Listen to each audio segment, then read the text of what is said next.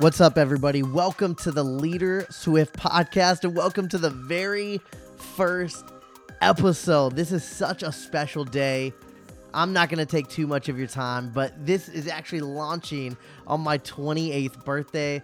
I'm so excited. Do me one favor. You don't got to get me anything, but go ahead and share this podcast with somebody. Text it to a friend. Follow us on Instagram, Facebook, Twitter at Leader Swift. Get this sent out to your friends. That would be the most amazing birthday present. I'm not going to take up time. We're going to jump straight into this conversation I had with Pastor Josh Gagnon. I hope you guys enjoy.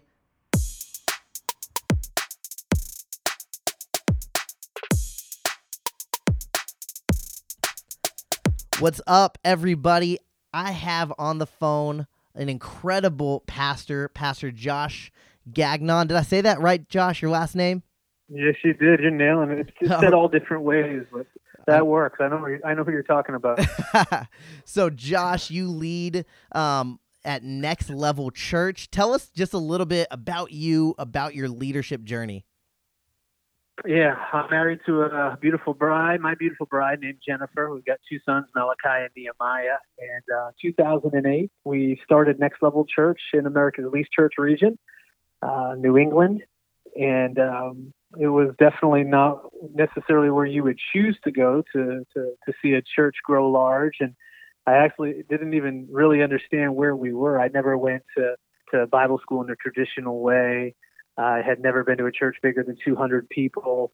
I had never even thought about a church actually starting. It just kind of felt like they always just existed. And so when someone came over to me, I was going through Bible school online. They came over to me and said, "Hey, listen, have you ever thought of starting a church?" And I was like, "No." And they said, "I think you should think about it." So with $270 and 12 people, including Jennifer and myself, we started Next Level Church and in a region where very few churches ever able to stay alive. And we've seen God do incredible things. We have 10 locations now in New England, and now we're in Florida. And so it's been a cool story, man. A lot of growing pains, a lot of resistance, a lot of learning, but I'm excited where we are today.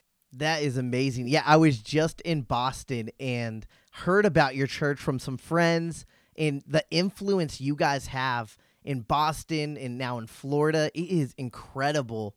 I was walking around Boston and you can just see the spiritually dead in Boston. Absolutely. Every pastor I talked to was like, this is where missionaries come to die. Like, this is the hardest place to do ministry. And then just seeing all what God is doing through you guys at Next Level is incredible. And you're releasing this new book, right? Tell us a little bit about this book. It comes out February 24th? 25th, February 25th. My birthday's the 23rd. So if anybody wants to get me a present, they just need to buy your book. There you go. Perfect. Yeah, we're excited. It's Not Over is the title of the book. And it's my first book.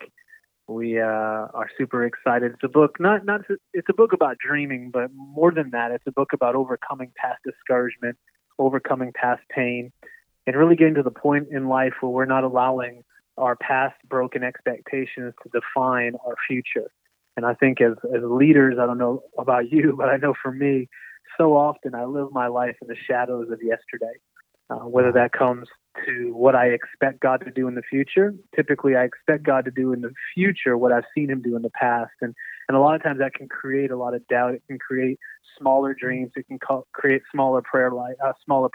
And so, this book is really just centered around the reality that God can still do great things in our future. We don't have to live in the hurts and disappointments of our past. Yeah, that is so good. And I know it's not specifically a leadership book, but so many leadership principles I just heard in what you said. And it's so important for leaders to dream, right? Next Level Church was a dream came true. What are some ways that leaders can accomplish those dreams that you talk about specifically in the book? Yeah, we talk about resistance in the book, how resistance is a common denominator. It's part of the recipe for a leader. You know, the reality is most leaders or many leaders allow resistance to ground them, but really resistance can be used to help us soar. None of us are going to be absent from resistance, but as leaders, no matter what it is we face, no matter what it is we're going through, we can fight through that resistance. We can allow God to grow us through the pain, grow us through the injuries, grow us in those seasons. And as a result, they'll help us soar to higher heights. You know, the reality is a plane doesn't soar, an eagle doesn't soar outside of resistance. And so, yeah, we talk in the book about resistance is part of the recipe that we can use it to help us soar. We talk about in the book how we can't be stories of people who are focusing on what everybody else is doing, but we have to be stories live out our stories of what God has put in our heart. And so, you know, so many leaders, I don't know about you, Matt, but I know for me, I compare myself to everybody else. You know, you go on, you know, social media and you feel like really you're accomplishing nothing. And you can become sidetracked as to what God has called you to accomplish as a leader by focusing on what everybody else is accomplishing. And we talk in the book about not comparing ourselves to other leaders, but being willing to stay true to who it is that God has called us to. And there's so many leadership principles when it comes to dreaming. One of the things I'm super passionate about is really just how our prayer life as leaders, it really parallels our dream life. You know, when I started Next Level Church, there were prayers that I prayed that were huge. They were big, they were bold. And then after a certain amount of weekends go by and you see very few people, or after you're praying for that ministry for so long and you're not seeing it happen the way you thought it would happen, for many of us, what happens is we grow tired in our prayer life because of what we've experienced in the past. And really, when you look at our dreams, they really are parallel with our prayer life. And, you know, I was talking to a close friend of mine whose child has been sick for 10 years. And she's been praying and praying and praying for him to be healed. And she said that, you know, I asked her, what's been the hardest part of the last 10 years? And she said, praying. She said, for the first several years, I prayed with boldness.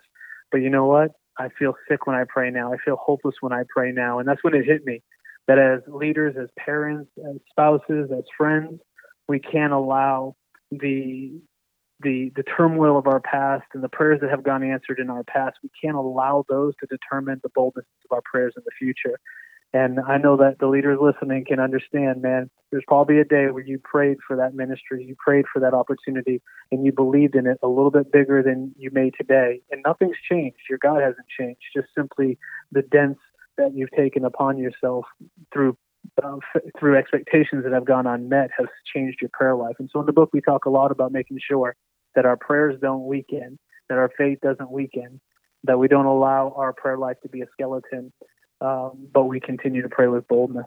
That is so good. There's so many great things you said in there. One of them was actually my favorite quote out of the book is resistance is an inevitable part of the journey toward success.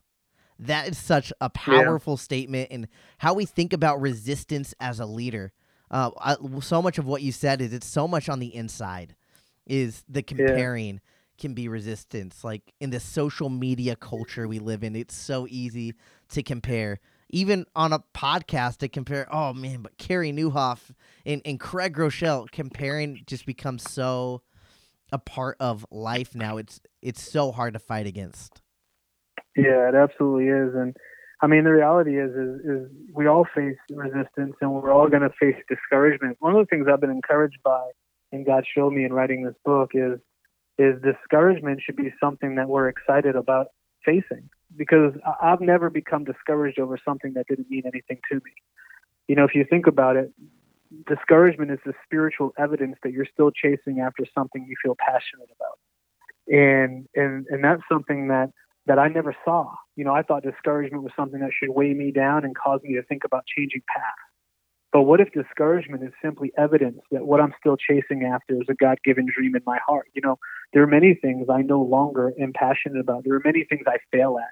You know, when I go out today or tomorrow or whenever to play golf and I hit a bad shot, I get frustrated in the moment, but that doesn't cause sickness of the soul. That doesn't cause sickness, discouragement. I'm over it in no time. Why? Because it's not something that matters.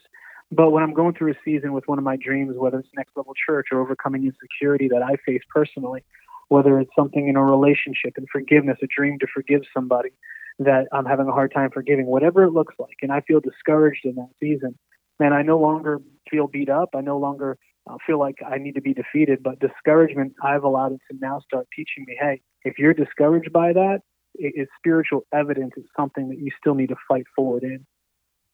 Yeah, that's so good. And you talked a lot about prayer throughout this book, which I love, because for me, praying has always been the hardest spiritual discipline for myself. It was easy for me to get into the Bible and read it and kind of some of these other disciplines we talk about, but prayer, it became so monotonous. It became like, this is what I do before I eat and before I go to bed, but it wasn't real. It wasn't genuine. And so for me, what helped me, like, I literally got the word pray tattooed on my wrist. So now every time I look down at my hands, I'm reminded, let me stop and let me pray. And I think that fits so well with leadership, because one of the toughest things as a leader to lead ourselves well is discipline. And that's what it takes to pray consistently and all of these other things. So I thought what you said was so good. I love that dreams in the discouragement, resistance, in prayer, all of those things are so key as leaders. Yeah, absolutely. I mean, for me, I think prayer, has always been an interesting conversation, because you hear some people, they get up in the morning and they pray for an hour. And my personality would not allow for that. I can pray for a good few minutes at once, but I've taken prayer and realized that, someone who prays isn't necessarily someone who prays for an hour at a time, but it can be someone who prays constantly throughout the day. And so my discipline is making sure that there are, dozens of moments where I have a conversation with God throughout the day, because my personality, and others are different, but my personality with, seeing squirrels every moment and just, being bouncing around from point to point, I don't have the focus, personality that can focus for a long time on one thing. And so, I think prayer and dreams and tapping into the presence of God is still the ultimate way to see our God-given dreams become a reality. Absolutely. This is going to be an incredible book for so many. I'm excited to get this for my entire team and for us to talk about it. Let's end it with this. If you could encourage a leader today, that could be young, could be old, about their dreams, just in a sentence or two, what would you say? A sentence or two. Whew.